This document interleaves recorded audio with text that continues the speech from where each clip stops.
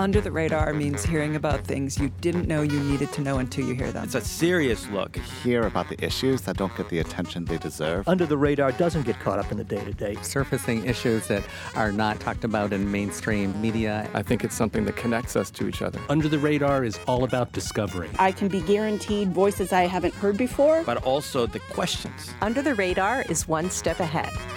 I'm Callie Crossley. This week on Under the Radar with Callie Crossley, it's too soon to know all the ways the COVID-19 pandemic reshaped our decisions about life and family. But during the year of uncertainty, many women decided to protect their reproductive futures by freezing their eggs. Just a little over a decade ago, egg freezing was considered an experimental procedure. Here's infertility specialist Dr. Jim Toner in a 2010 interview with Atlanta's WSB-TV. For years, we've been able to freeze sperm and freeze embryos, but not plain old eggs. But being able to freeze eggs now opens up a whole lot of options to people that had none before. No longer experimental, egg freezing is today a common procedure millions of women choose each year. During the pandemic, the numbers of women electing to postpone pregnancy by freezing their eggs nearly doubled. Why? And will their choice have a broader impact long term? Later in the show, virtual reality is the new gym, exercising around the world without leaving your basement. But first, joining me remotely, Dr. Nina Rusakova, reproductive endocrinologist at Boston IVF. Welcome, Nina. Thank you for having me. Also with me, Dr. John Petroza, director of the Massachusetts General Hospital's Fertility Center. Hello, John. Hello, thank you for having me. And also with us, Nikki Richardson, who decided to freeze her eggs. Welcome, Nikki. Hi, thank you. So excited to be here. Glad to have all of you. I'm going to start with you, Dr. Retsakova.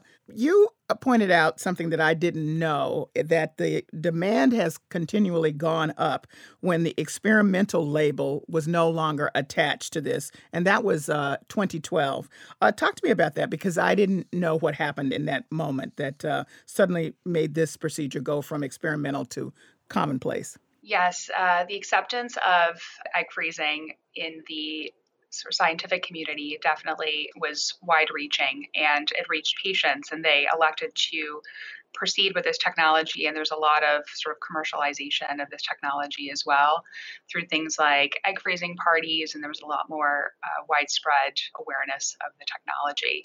But interestingly, we've also seen a lot of increased rates of egg freezing spurred on by the coronavirus and some of the changes in relationship status and some of the difficulties in finding partners. So we've seen a lot of increases over the course of the last year in the use of this technology. Were you surprised by that? We were surprised to see our rates go up. However, when we start talking about it on an individual patient basis, such as what I see in my office, you can understand some of the reasoning behind it. There's a lot of fragile relationships. A lot of people are having difficulty finding new partners as meeting people in the real world becomes more difficult. So when I speak to my patients about it, some of the reasons are quite clear. And so it becomes less surprising to analyze the numbers and the figures when you look at it from a more human and individual patient perspective. And just to put this in perspective, when you say the rates went up, what was the margin, the percentage margin of increase? We've seen about a 30 to 50% increased rate of egg freezing in our practice, and that's compared to numbers pre-pandemic. So looking at the 6 months leading into the pandemic, and then looking at the same corresponding months this later year, so later 2020 heading into 2021, the rates have gone up significantly. And then also patient interest, expressing interest in this type of technology and getting more information about it and seeking consultation has gone up even more. So, Nikki Richardson, you were a part of that percentage increase, some of the millions of women that elected to have their eggs frozen. So first tell me why you decided to do it. It's been something I've been thinking about for the past, I would say, 1 to 2 years. I just turned 35 last week, and that was just kind of in the back of my mind that if I was going to do this, I wanted to do it before my 35th birthday. I work in labor and delivery, so fertility is discussed all the time, and there's a label placed on women after 35 called advanced maternal age or even geriatric age. So I spoke to one of the physicians at Boston IVF, Emily Seidler, last year, and she just encouraged me to at least get my testing done to see how my numbers were looking. And then when I tried to figure out how to make it feasible financially, and then I just decided to just do it. Describe the procedure, not in great detail, but I mean briefly, so people get a sense of what's involved. Yeah, after last fall, I did my testing, and that looked reassuring, though that doesn't necessarily indicate like how many eggs you're going to get. And then when you decide to do it, it's based off of your cycle. I went in and got an ultrasound and blood work, and everything looked good, and I started my injections, my hormone injections that evening, and everything is just very timely. So every 2 days I was going in the office in the morning before work, getting a pelvic ultrasound, getting blood work done, and then they would adjust my medications if needed. I was doing 2 to 3 injections into my abdomen nightly for almost 2 weeks. And then once my follicles were the appropriate size and amount and my hormone levels looked good, they scheduled my procedure. And the procedure was the easiest part. I went in the morning. They got me prepped within 30 minutes, gave me an IV, gave me some antibiotics. I met with the anesthesiologist, and then I went into the room. I laid down on the table. I took a nice nap thanks to a medication called propofol, and I woke up 30 minutes later feeling great, and they had retrieved all of my eggs. Are you glad you did it? Oh, I'm so, so thankful. Anyone I talk to, I would highly encourage to do this. I've had patients in the past that were in a similar situation as me. They did egg retrieval, and they just said that it took the pressure off of them for just dating. They were able to date smarter, and just, knowing that their fertility was kind of preserved just gave them peace of mind. I'm so, so thankful I did it. Well, somebody else that we all know highly suggests that this is a procedure that women like yourself should undertake. Here's Oprah promoting egg harvesting as a backup. You need to break up with him, and you also need to harvest your eggs. If I was a 34-year-old woman out here in the world where it's hard out here for a pimp, as you say, I would be harvesting my eggs. That was Oprah with the OG Chronicles as she and Gail having a girlfriend chat.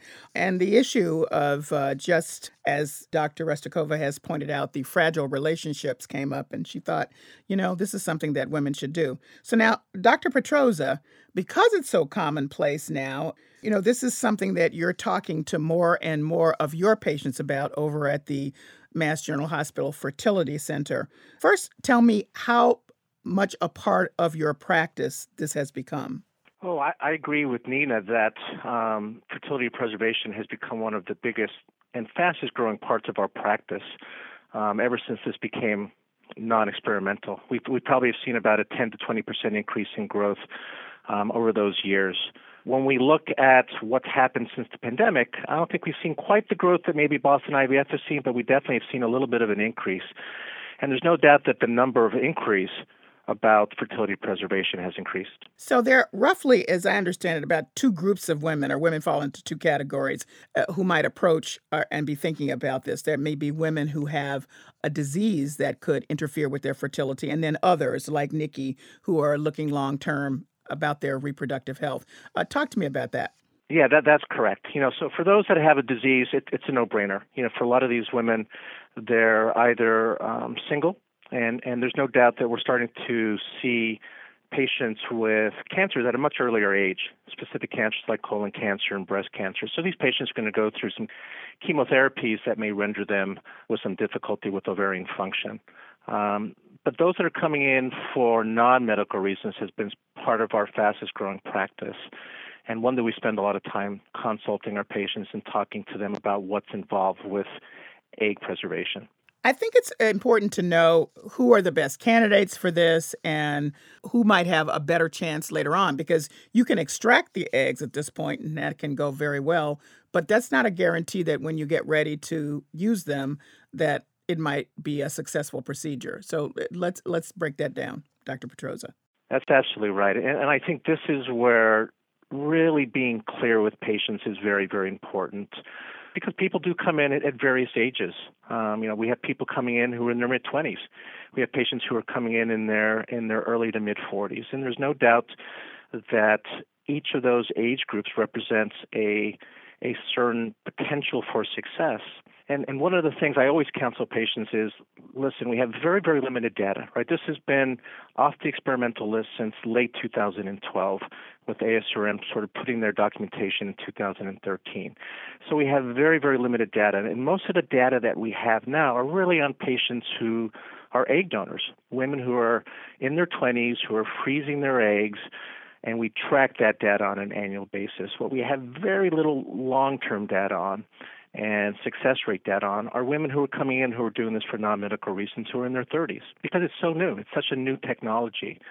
But the limited data that we have, and there are some nice papers out there. There's one from Shady Grove, which is in Virginia, and another one from here in Boston, from Brigham and Women's Hospital, where we have some information we can share with patients. Because when I sit down with the patient, the first thing I want to know is, okay, age is a big part of this, and what are your ovaries doing now for that given age?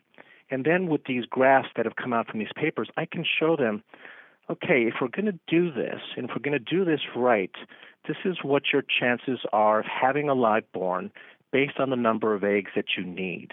So if someone comes in and she's 32, I can say, okay, you need about 12 to 20 eggs to have about an 80 or 90% chance of having a healthy baby when it's all said and done. If someone comes in and they're 39 or 40, guess what? You're going to need about 40 eggs to have that 80% chance of having a baby. And so when I look at their ovarian function, it's very important that they understand this is what I think you're going to do with this cycle. So we have all these tests. We have blood tests that can determine ovarian function. We have ultrasounds that can determine ovarian function. And I can get a sense as to how I think they're going to respond and how many eggs I think we're going to get in general. And as I sort of look at and discuss with the patient, I can say, okay, you may need to do this once. You may need to do this twice. You may need to do this 3 times. And that's important to know, because you don't want a patient to come in and be disappointed, to say, listen, I didn't get as many eggs as I thought, and I know we need a certain number for this to be successful. It's important to be transparent. It's important to share the information. It's important to share what we're expecting to get to make this a worthwhile venture for the patient. Now, Dr. Restakova, I'm hearing also, even though it's a common procedure, it's no longer experimental. We talked about how many more women are doing it. We've heard from Nikki about why she chose to do it, that there still remains a stigma of some sort for some women. So before you respond to that, let's take a listen to Danielle Page. This is a woman who froze her eggs in 2018 at 29 years old, and she was faced with stigma. I found that a lot of people are very secretive about this. They feel really ashamed. They feel like they failed at something because they're freezing their eggs, because they didn't achieve what you're supposed to on a certain biological timeline at this point in their life. And I really hope that changes. I really hope that people start being more open about this and feeling more empowered that we're living in a time where this is an option that's on the table that you can do. So, Dr. Restakova, are you seeing that? Have you heard that from your patients? Interesting question. I feel that most patients who have made their way to me have already shaken off maybe some of the stigma attached to this. And I do feel that a lot of the reason that the stigma is becoming less and less is that there are more people talking about it, and there are more just folks like you and folks in the media who are addressing these issues. And through more awareness and through more people being willing to share their story, it becomes less stigmatized. And I would add to that, there's a lot more insurers. So there's a lot more people thinking about this, offering this as a retention tool for their employees to offer comprehensive fertility benefits packages. And so the availability of this type of technology and the ability for being covered by your insurance through your workplace is allowing more people to start talking about it and actually seeking this out as part of their employment package. But Nikki, as you found out, not for everybody, because you had to fund this yourself. Yes, I did, which was a big factor for me. So I personally probably only had the funds to do one cycle. And the physicians were stating, you really just don't know what your outcome is going to be until the day after, the day of your procedure, where they say we collected this many eggs. But I just, for Christmas last year, asked my family, just for money towards my egg fund. And I took out of my savings. And I work in Massachusetts, where it's one of the only states in the country where IVF is covered for women. But I spoke to my insurance and my pharmacist, and they stated that you have to prove, infertility to get anything covered. So everything for me, including the medications, was all out of pocket. Did you face or fear any stigma about taking this approach? No, I actually didn't. I mean, I used to have a wonderful group of strong women in my life who, would do the same. And my grandmother, who I'm visiting here right now, is 83, and she's just so proud of me and so happy that she got to see this in her lifetime, and said that she would have done the same, back then. So, no, I was very proud that I did it, but I could see how someone might feel that way because, you have this biological clock and the old term of an old maid. You get to a certain age, and why aren't you married? Why don't you have children yet? Is it something wrong with me? But I think just, the times are changing and women are doing more of what they want in their lives, traveling, getting their careers in place before having children. If you're just tuning in, this is Under the Radar with Callie Crossley. I'm Callie Crossley, and here with me is Dr. Nina Restakova of Boston IVF, Dr. John Petroza of Massachusetts General Hospital's Fertility Center, and egg freezing patient Nikki Richardson. We're discussing the increased rate of women freezing their eggs, especially during COVID. Dr. Restakova, listen, all of these decisions are not just purely physical ones. When you are interacting with your patients, this is the question I'm going to have for all of you, what the emotional state is of those patients by the time they've come to you. They've made the decision. As you've said, many of them have dismissed the potential stigma, and here they are. But, this is a big decision. It's a very big decision. Some things that we've touched on already are kind of the physical factors of going through the process. And Nikki, thanks for doing a great job overviewing all the steps of the process. I think that was really, really clear and just so helpful for people. So there's the physical features. We've already talked about some of those financial, but the emotional process is tough. And a lot of times what we're seeing in our office, and I'm curious to hear if Dr. Petroza is hearing the same, but we're seeing people coming at various inflection points in either their relationships or something's happened in their life and they're now ready to take this step. And so I am seeing a lot of patients who have just come out of a tough relationship or have now realized that a relationship is not going to be proceeding in the pathway that they had hoped. So it is a very emotional process. However, I do feel that egg freezing for some represents a lot of hope that there is fertility potential and future relationship potential, because a lot of patients are freezing these eggs in anticipation of potentially fertilizing them with a future partner. And so it can be also a very hopeful process for people. So although we go through the full range of the emotional spectrum through some of our consultations, it's really nice to come out at the other end having something to show for it, and hopefully that's a good egg yield. And I have worked with many patients who come back in the future and use those eggs too, and that's also very rewarding when they've made the right decision to freeze them at the time that they did. Dr. Petroza, what about you? I think, patients definitely, by the time they come to me, have really thought this out. So really they're just trying to get that final piece of information. In some ways, they're sort of wanting to confirm maybe what they've read or what they've heard from their friends and colleagues. These are smart people, and I think, they're very adamant about learning more about the process. I think they appreciate when we give them the facts and we're very transparent about what's involved. There are risks involved with doing an egg retrieval, and they want to know what their chances are of success. This is a big investment. They're going to be paying thousands of dollars to do this, and they want to know, okay, how much am I going to have to pay in order to have a reasonable chance of this working? And I agree with Nina. There is this element of security, this element of hope. And one of the nice things about freezing eggs, and I even discuss this with my patients who have cancer, is that when you create embryos, especially if you have a partner, that's something that is jointly owned. When you create eggs and you freeze them, those are yours, right? You control the destiny of those eggs, and that's a powerful, powerful thing for a woman to have. And I think it really gives them that sense of hope that Nina mentioned. Nikki, you were kind enough to share some of the emotions you felt as you were going through the process. Is there more to your emotional state you'd like to point out to people that, maybe they should be prepared for, or something that just struck you in a certain way? Yeah, I remember there was a few months before I started the process when I had decided to do it, and I was just waiting for the right time because, you're giving about 2 weeks to this, every single day. So you want to make sure that there's a time when you have no plans or you're going out of town or things like that, any other engagements. And leading up to it, I was nervous, just of the unknown. And then I remember the first night, I'm a nurse, I give injections all the time. And the first night I had to give myself the first injection. I just sat there with the needle and I couldn't inject myself at first. And it's harder to do than you think. And then I did it, and the next day I was actually looking forward to doing it again. It really is so empowering. And I was also going to an acupuncturist in the city who was focused on fertility. And, I had stopped drinking any alcohol, and I was trying to eat, foods that could help with egg quality and everything. So I just, really gave it my all for those 2 weeks. And one day at work, I just started crying out of the blue, I think just because my hormone levels were so high. And another day, they're like, oh, your estrogen's higher than we anticipated. We need you to do this one injection right away so you don't start ovulating and then we lose your eggs. So my friend had to rush to my house, get a medication out of my fridge, bring it to work, which I injected myself in the bathroom.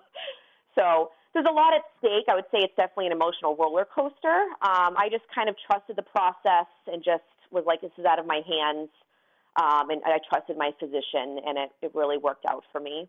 So doctors, I wonder if there are myths about this procedure that you'd like to knock down in this moment, and or something that you believe people really, really need to pay attention to. Because yes, it's common, and yes, it's safe as we've discussed, but this is a sophisticated procedure. So I'll start with you, Dr. Petroza. I think the myth that people might have is that this is going to guarantee a pregnancy.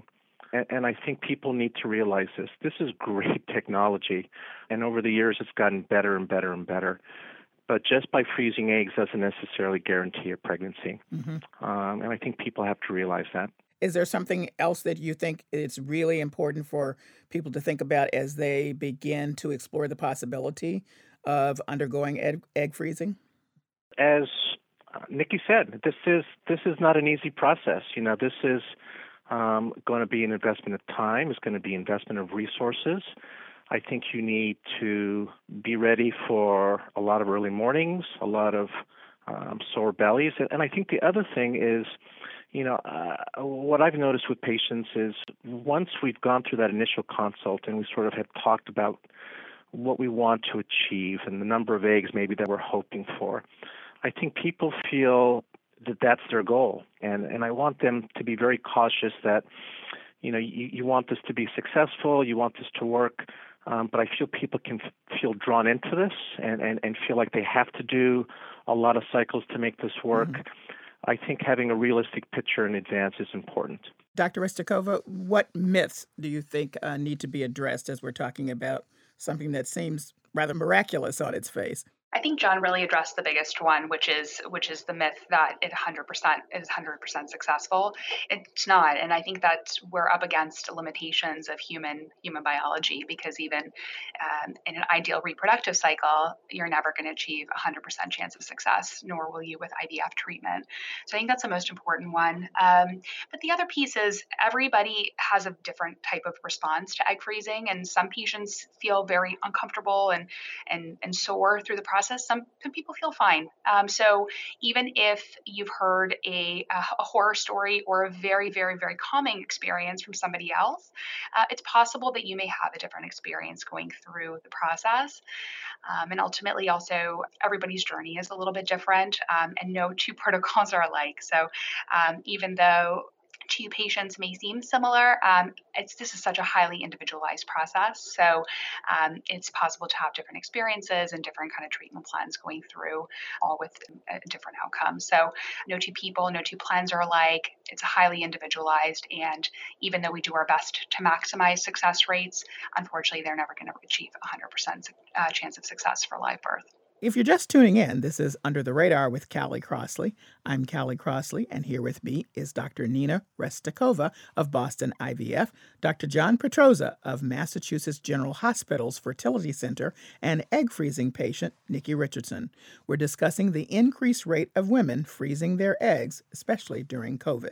Now, let me follow up, Dr. Restakova, and ask you this question. We saw the bump, or you saw the bump, in the number of women asking for this procedure during this COVID period. Do you expect that percentage rate to go down or continue to go up? That's a great question, Callie. I think it'll probably continue to rise.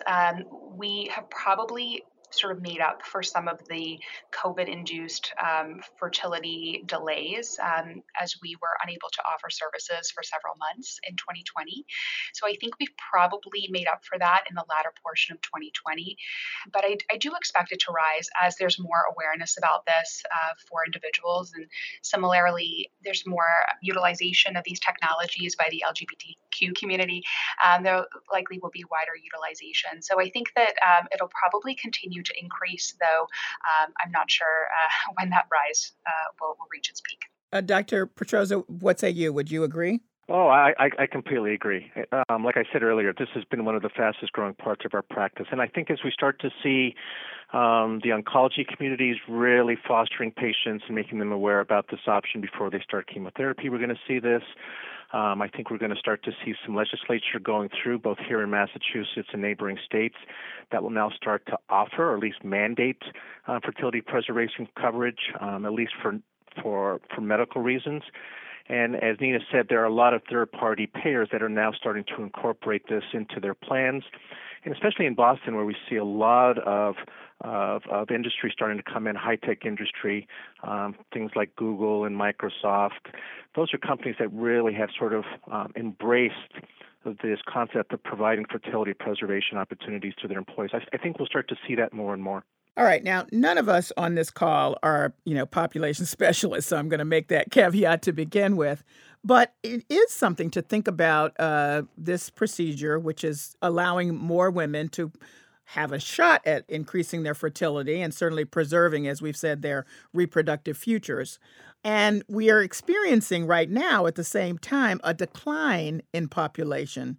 So I'm wondering, doctors, if you think if this continues to have great interest and more women are doing it, that will reverse the population decline because there will be more women, presumably just later, going through and becoming pregnant.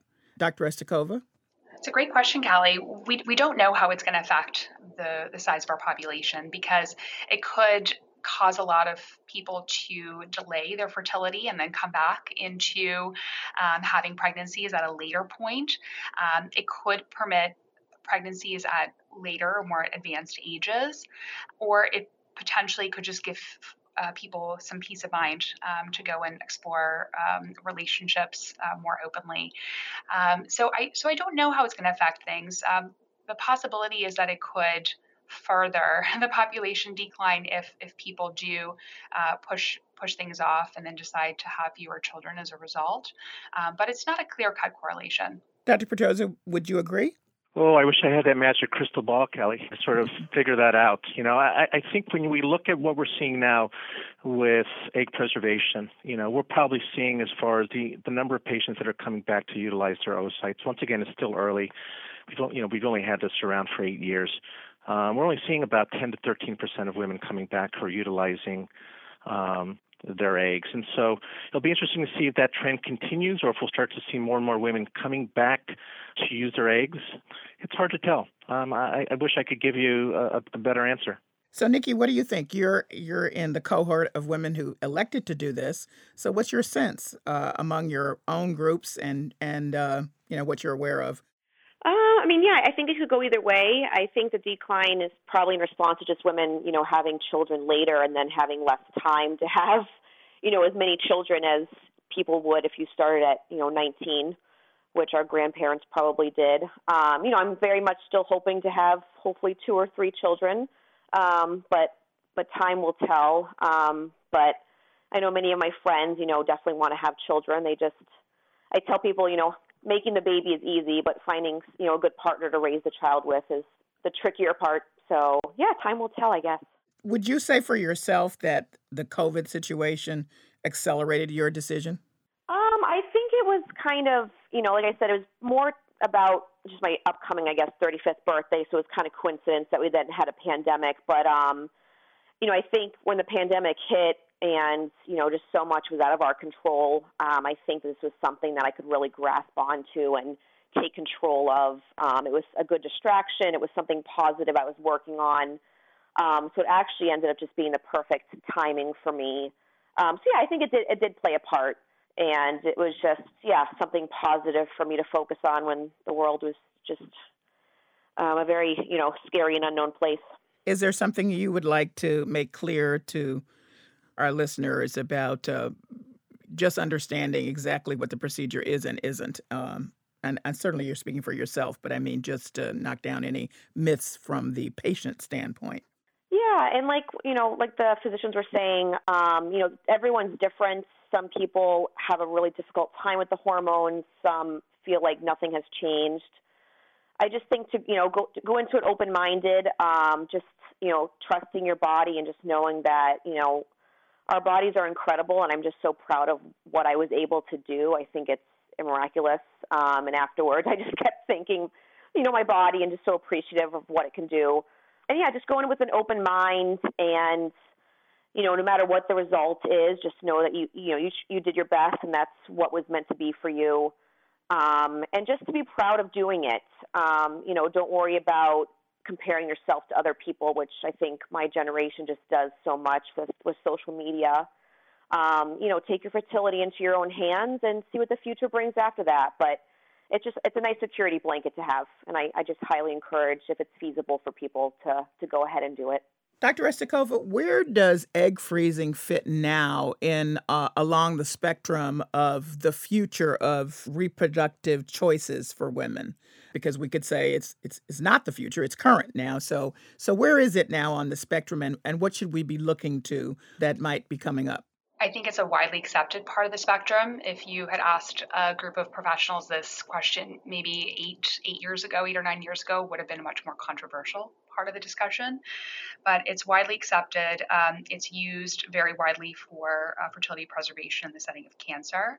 As I mentioned before, transgender individuals may choose to preserve their fertility as well, and that's a very growing part of our practice also. So it's much more a part of the conversation. I think there's probably a lot of information that needs to be disseminated amongst the medical community about this as well. There's a lot of people, there's a lot of women in their 30s who are only in the care of a primary care doctor or an OBGYN. And I think it's time that this conversation starts being part of the picture come a certain point, age 30, 35, to discuss fertility options.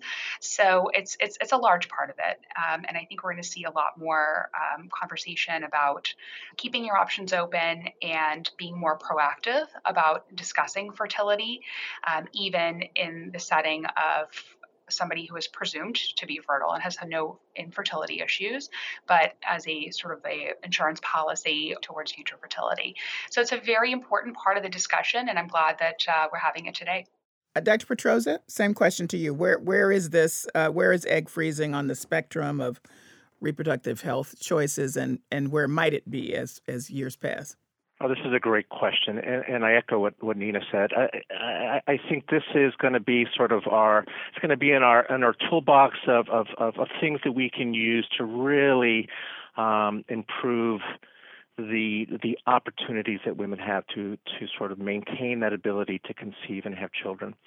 I agree. I think we need to get it out there, let our providers know, let our patients know, but we need to do this in a very careful way. I know that, our National Society, the American Society of Reproductive Medicine, has tried to, for example, in the past, make people aware of fertility just in general. And there was a lot of pushback because people felt that was creating a little bit of fear. And that's not the intent. And I think with this as well, I think there are some companies out there that create fear to try to get people to undergo egg banking, and that shouldn't be the case. It should be awareness. It should be saying, listen, these are opportunities that are available.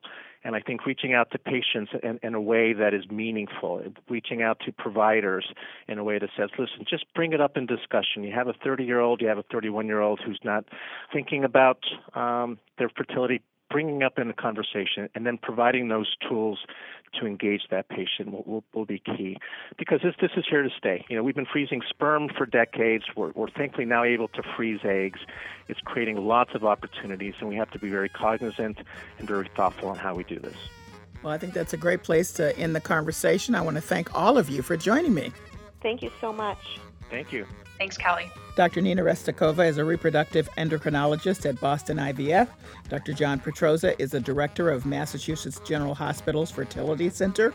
And Nikki Richardson decided to freeze her eggs and completed the process. Coming up, yoga or Pilates, spin classes, or strength training. The pandemic has forced exercise buffs inside and online. Now they're breaking a sweat using the next digital iteration, virtual reality.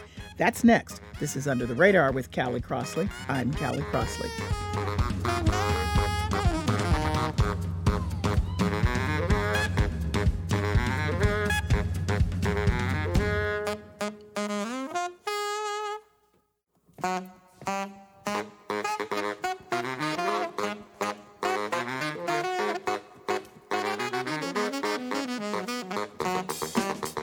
I'm Callie Crossley, and this is Under the Radar with Callie Crossley.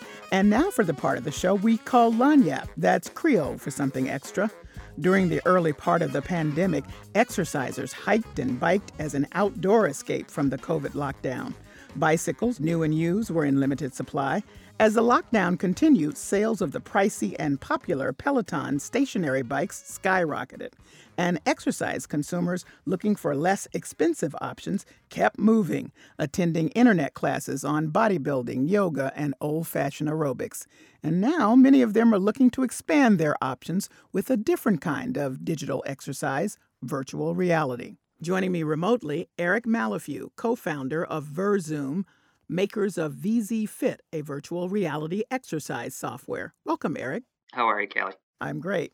Andrea Sorelli is the CEO and owner of 4XVR, a virtual reality studio. Hello, Andrea. Hi, it's a pleasure to be here. Glad to have you. And Amir Madmoon is a student at Wheaton College who has used virtual reality games to break a sweat and lose weight. Welcome, Amir. Hello, happy to be here. So I'm so thrilled to have all of you. This is brand new territory for me, though I've started to hear about it more. Eric, I'm going to start with you because your company makes the software. So explain to me what it is the software does exactly. Sure. So our goal was to make you feel like you are experiencing the outdoors while you're inside. And obviously with COVID, that has an extra dimension, but living in New England, that can mean winters and nights and mornings. So virtual reality is a way to take you to different locations. So we make games and experiences that take you there. We use Street View, that is Google's technology that has ridden 10 million miles all around the world. And either on a bike or just standing in your room doing standing exercises, your motion generates the driving through those roads. And you can pick wherever you want to go. You can see where you grew up. You can go on any vacation you ever wanted to take, just unlimited variety. When did you realize that virtual reality could be a platform for exercise? Well, I've been making video games for a long time and started experimenting with virtual reality back in 2014 when the Oculus was announced. And at the time, I was making virtual dance games for a company called Harmonix. We also made Rock Band, which kind of got us into the physicality. And from there, when VR came out, we thought, it would be great to meld that with that same kind of physicality. And I met my co-founder, Eric Jansen, who is an avid cyclist and a business executive. And we launched Verzoom, with the idea that moving your body could make you move in virtual reality. And to be clear, Oculus is the headset. That's correct. Yep. There have been many different ones, but right now Oculus makes the kind of standard ones that are standalone and lightweight and pretty low price now. So it's been a number of years since these things came out, but they're finally at a great price point and ease of use for everyone. Well, it's clear that there is a lot of excitement about this, and Oculus was the entry point for a lot of people, including Kelly Ripa. Here she is raving about the Supernatural app on her Oculus Quest during a recent episode of Live with Kelly and Ryan. I'm seeing the Great Wall of China, and I'm perched on top of it. And it feels realistic? It's so realistic that I'm like, I cannot move because I will fall to my death. And then I'm like, oh my gosh, I'm saving Mark from the orbs, the orbs.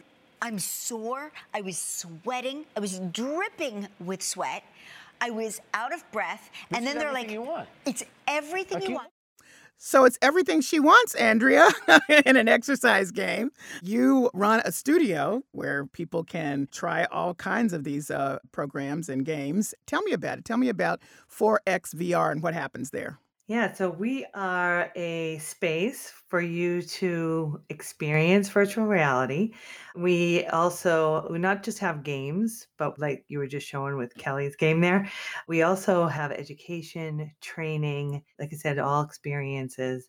We're set up almost like a boutique type of a space. We have couches so that people can interact and watch you play and play with you. So we really love the community piece of it. It's about having fun, but it's also we're bringing in all types of experiences, like I said, education, training, and now fitness. So how did you get into it? What attracted you about this? I've been a techie for years. I've been in IT for a long time.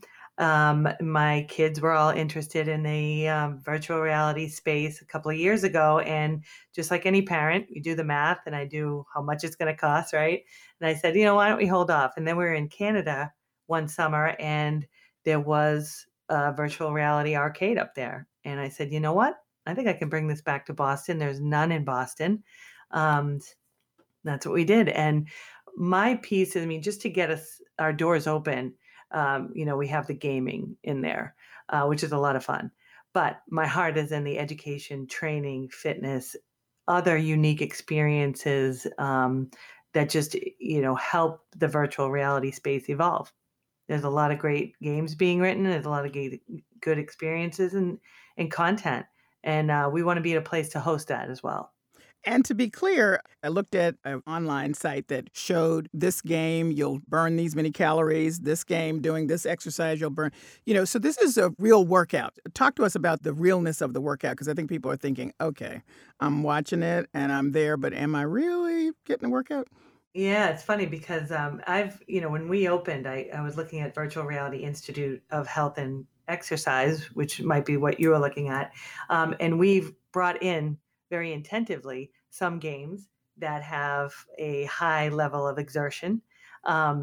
We let our customers know about that. But when someone gets in and does a high intense, high movement, high activity game, they're breaking a sweat. They're out of breath. And then they realize, wow, I didn't know that was such a workout. On the converse side, they didn't realize how out of shape they are when they go, a couple of rounds with their husband or wife.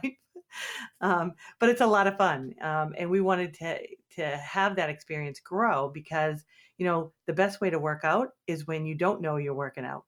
That's exactly right. That's an excellent point. Well, I wanted to give people a sense of what one of these games would sound like. Here is a clip from Creed's launch trailer, and this is, I know, one of the highest intensities. This features sound from the boxing ring and the characters' coaching sessions. In the blue corner, Adonis Hollywood Creed!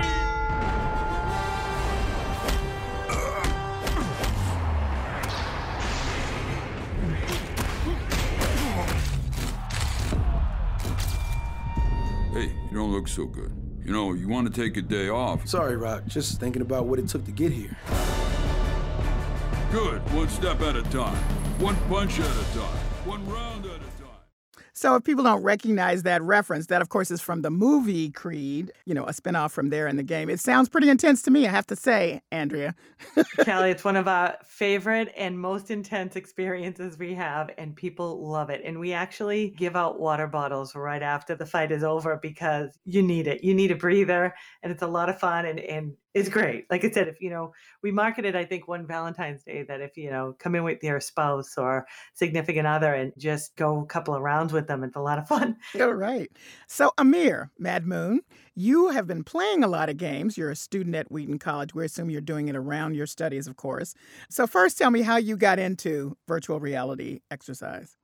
Okay, so as a child of the 21st century, I pretty much grew up on the internet. And so watching YouTube growing up and seeing like many of the influencers that I just kind of watch play video games and seeing them get into VR. I remember one of the first VR games that I ever saw was something called Super Hot, which was basically time only moves when you move, which was something super interesting to see just playing on like a laptop or a PC. But when it got into VR, it became a lot more real. And so over the years, as VR became slowly and slowly more popular, it's not quite in the mainstream yet, but it's so very close to getting there. Seeing like all these people playing like Beat Saber, for example, or Super Hot or Pistol Whip really made me want to just go and get a headset and be able to play these games that I could see like all of the people that I looked up to growing up also playing and seemingly having a blast with. And not to mention that college was really the first time where I started getting into like exercising and personal health. And so just having the ability to work out in VR in a medium where I'm like not incredibly bored with like running or just doing like normal I guess like free weights or body weights, being able to effectively trick myself into staying healthy, it was the best of both worlds. So, how often do you play? So as senior year's been ramping up, I thought it would go down a little bit more, but because of the pandemic and because of just working with my school's Imagine spaces, because now they're really trying to market their VR spaces, I've actually ramped up my play to quite a bit more than I thought I would, to about, I'd say, 3 or 4 hours a week if I can manage it between all of my classes. Well, that seems a good pace for, if you were doing other kinds of exercise, that wouldn't be out of bounds. That would seem to fit into your schedule. And you can control it actually on your schedule, right? Oh, absolutely. I have my personal headset, which I have in my room if I don't want to like go out to those innovation spaces, or if I want to say help out some friends who are working there or help out some other people who are trying to get into VR, then it gives me an excuse to also like go over there and teach people and also get to play on their system. I'm Callie Crossley, and you're listening to Under the Radar with Callie Crossley. My guests are Eric Malafew, co-founder of Virzoom, makers of VZ Fit, a virtual reality exercise software; Andrea Sorelli, CEO and owner of 4X VR, a virtual reality studio; and Amir Madmoon, a student at Wheaton College. We're talking about virtual reality exercise. Back to you, Eric. What did the pandemic do to draw more interest toward virtual reality exercise? Because, as I said at the outset, people found themselves inside. They're looking around trying to figure out, did it really ramp up interest? Oh, it sure did. We saw subscriptions go 4 times in the first couple of months of the pandemic. And then what happened was all of these Oculus headsets started selling out because Oculus didn't plan for the kind of demand that they were going to see. And that is why they spent all of last year designing the Quest 2 and really ramping up production for that. So when that came out last year in November, they've been able to sell as many as people can buy. And so the pandemic has obviously forced a lot of people inside, and a lot of people turned to virtual reality for recreation and also for exercise. And we've just been really excited to add to the kinds of experiences they can have in our game. What's the difference between working out in front of a screen, and we may be thinking about like the Peloton thing, and VR? Well, the biggest difference is the immersiveness, and it's really hard to convey. It might, be better to actually convey it here on the radio than on a TV, because if you see virtual reality on a TV from someone's viewpoint, you just think, well, that's a video game. What you don't understand is it doesn't feel like a game to you inside of it. It feels like you're inside of a real different world, and the possibilities just leap out at you. And so our goal was to make that world feel as real and interesting as possible, and give you really the facility to move through that, using your exercise. So that's why we started with a bike, because a bike is kind of the easiest and most natural transition from exercise to moving around in VR. But with our latest product, VZ Fit, you can now follow a trainer who's doing all sorts of standing exercises that you otherwise could do on YouTube, but much less interestingly, because now you're following somebody on the road, and your exercise is actually what drives you to keep up with them while you're experiencing the Grand Canyon or Paris around you. And of course, you can ride with other players. Virtual reality is no different than most modern games in that respect. A lot of the motivation comes from doing things with other people at the same time. And in VR, you can not only hear them and see kind of motions they do, but Since virtual reality knows what you're pointing at and what you're looking at, their characters can actually point and look at you. And it just makes a much more personal connection. And Andrea, let's talk about the COVID-15 or 20 that everybody's struggling with. And some people have found their way for weight loss specifically. And you're not only an owner, as that old TV ad used to say, you're a user too. So you know that this works in terms of getting fit. Tell me about your own experience with weight control. Absolutely. Absolutely. And it's funny, I was calling it the COVID-19. Literally. But yeah, so in the last month, last 4 weeks, especially, we've been testing a new service we're bringing out, which is a virtual reality fitness class that is both a mix of virtual reality and a trainer live class. So it's a very interesting mix. But during all this testing, I have been playing almost every game I had. We've been trying to figure out what the good mix is and what games should be part of the class. And I've lost 7 pounds in a month. So, I mean, this is awesome because you do, and I know Amir feels this too, and Eric as well. You feel good because you're having fun while you're submerged in this virtual world. And, it's not that tedious, I got to get on the treadmill or whatever.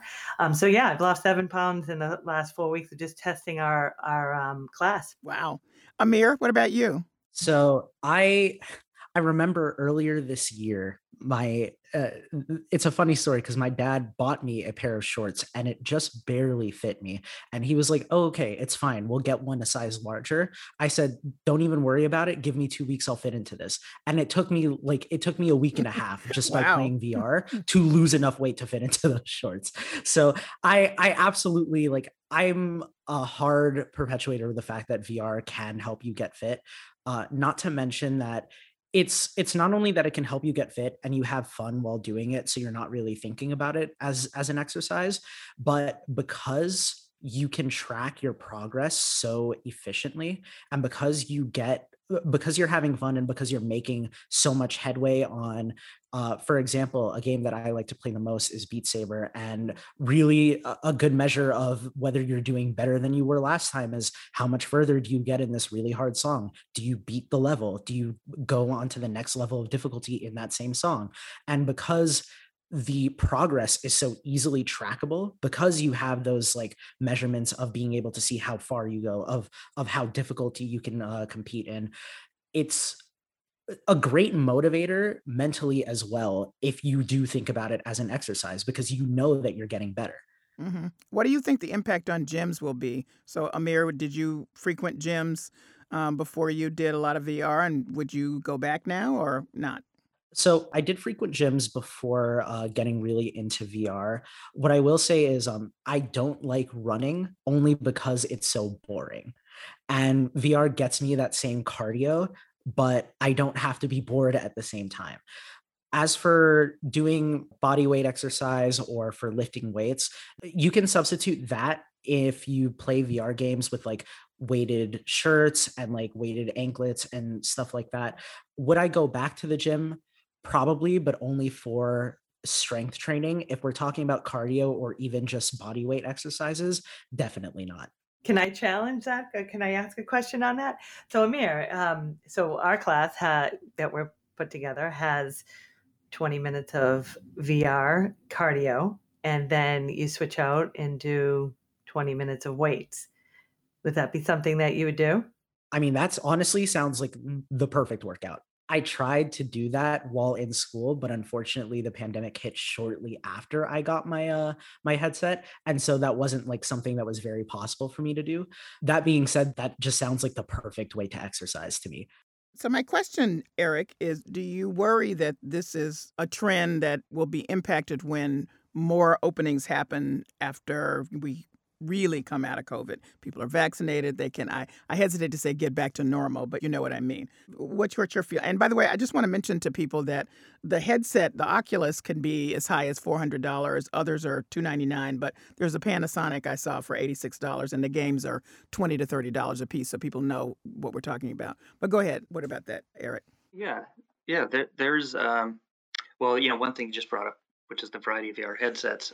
We're focusing on the Oculus because they're $299 and it really gives you the best experience that we found if you're not connected to a PC. So there are a lot of different platforms and a lot of different games for them. But to answer your question, we don't see this interest evaporating.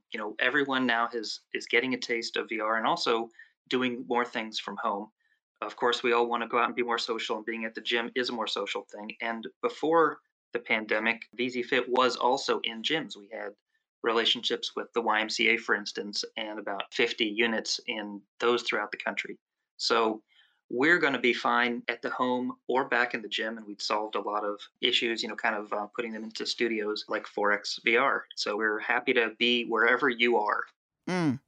And Andrea, my sense is that this is not a gym rat game. Those are those people that are always in the gym, but this seems more like anybody could do this. Yeah, and they can. They absolutely can. Some of the classes that we're offering, they're a little more intense as far as the workout piece, because some people want that extra challenge me and make sure I'm getting a workout out of it. So we have a certified master trainer, Natalie Beyersdorfer. She has put together a very customized program to work directly with the exercise benefit that you're going to get from virtual reality at that moment. So it's very interesting. Yes, you always have people that, is this a real substitution for a gym?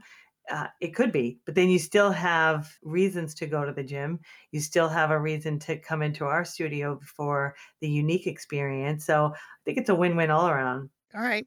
So Amir, child of the 21st century, as you say, sounds like you're going to yes, sounds like you're going to be hanging with virtual reality for some time. Absolutely. And something about the Quest, as we were saying, it's only $299, which is very cheap given the amount of power that it gives you. It's mobile. You don't need to have a great computer in order to use it, which is another big hurdle that people have to get over when they want to get into VR. So it's really pushing it into mainstream, which is something that I'm very excited for, because I want to share that love with all of my friends and family and people around me.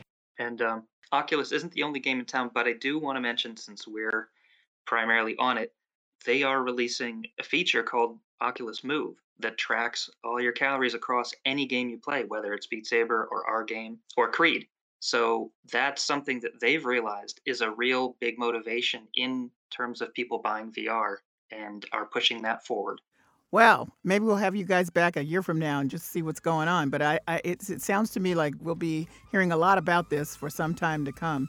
And I thank you all for joining me. Thank you. Thank you for having us. And I invite all of you in to come experience it. Thank you for having us.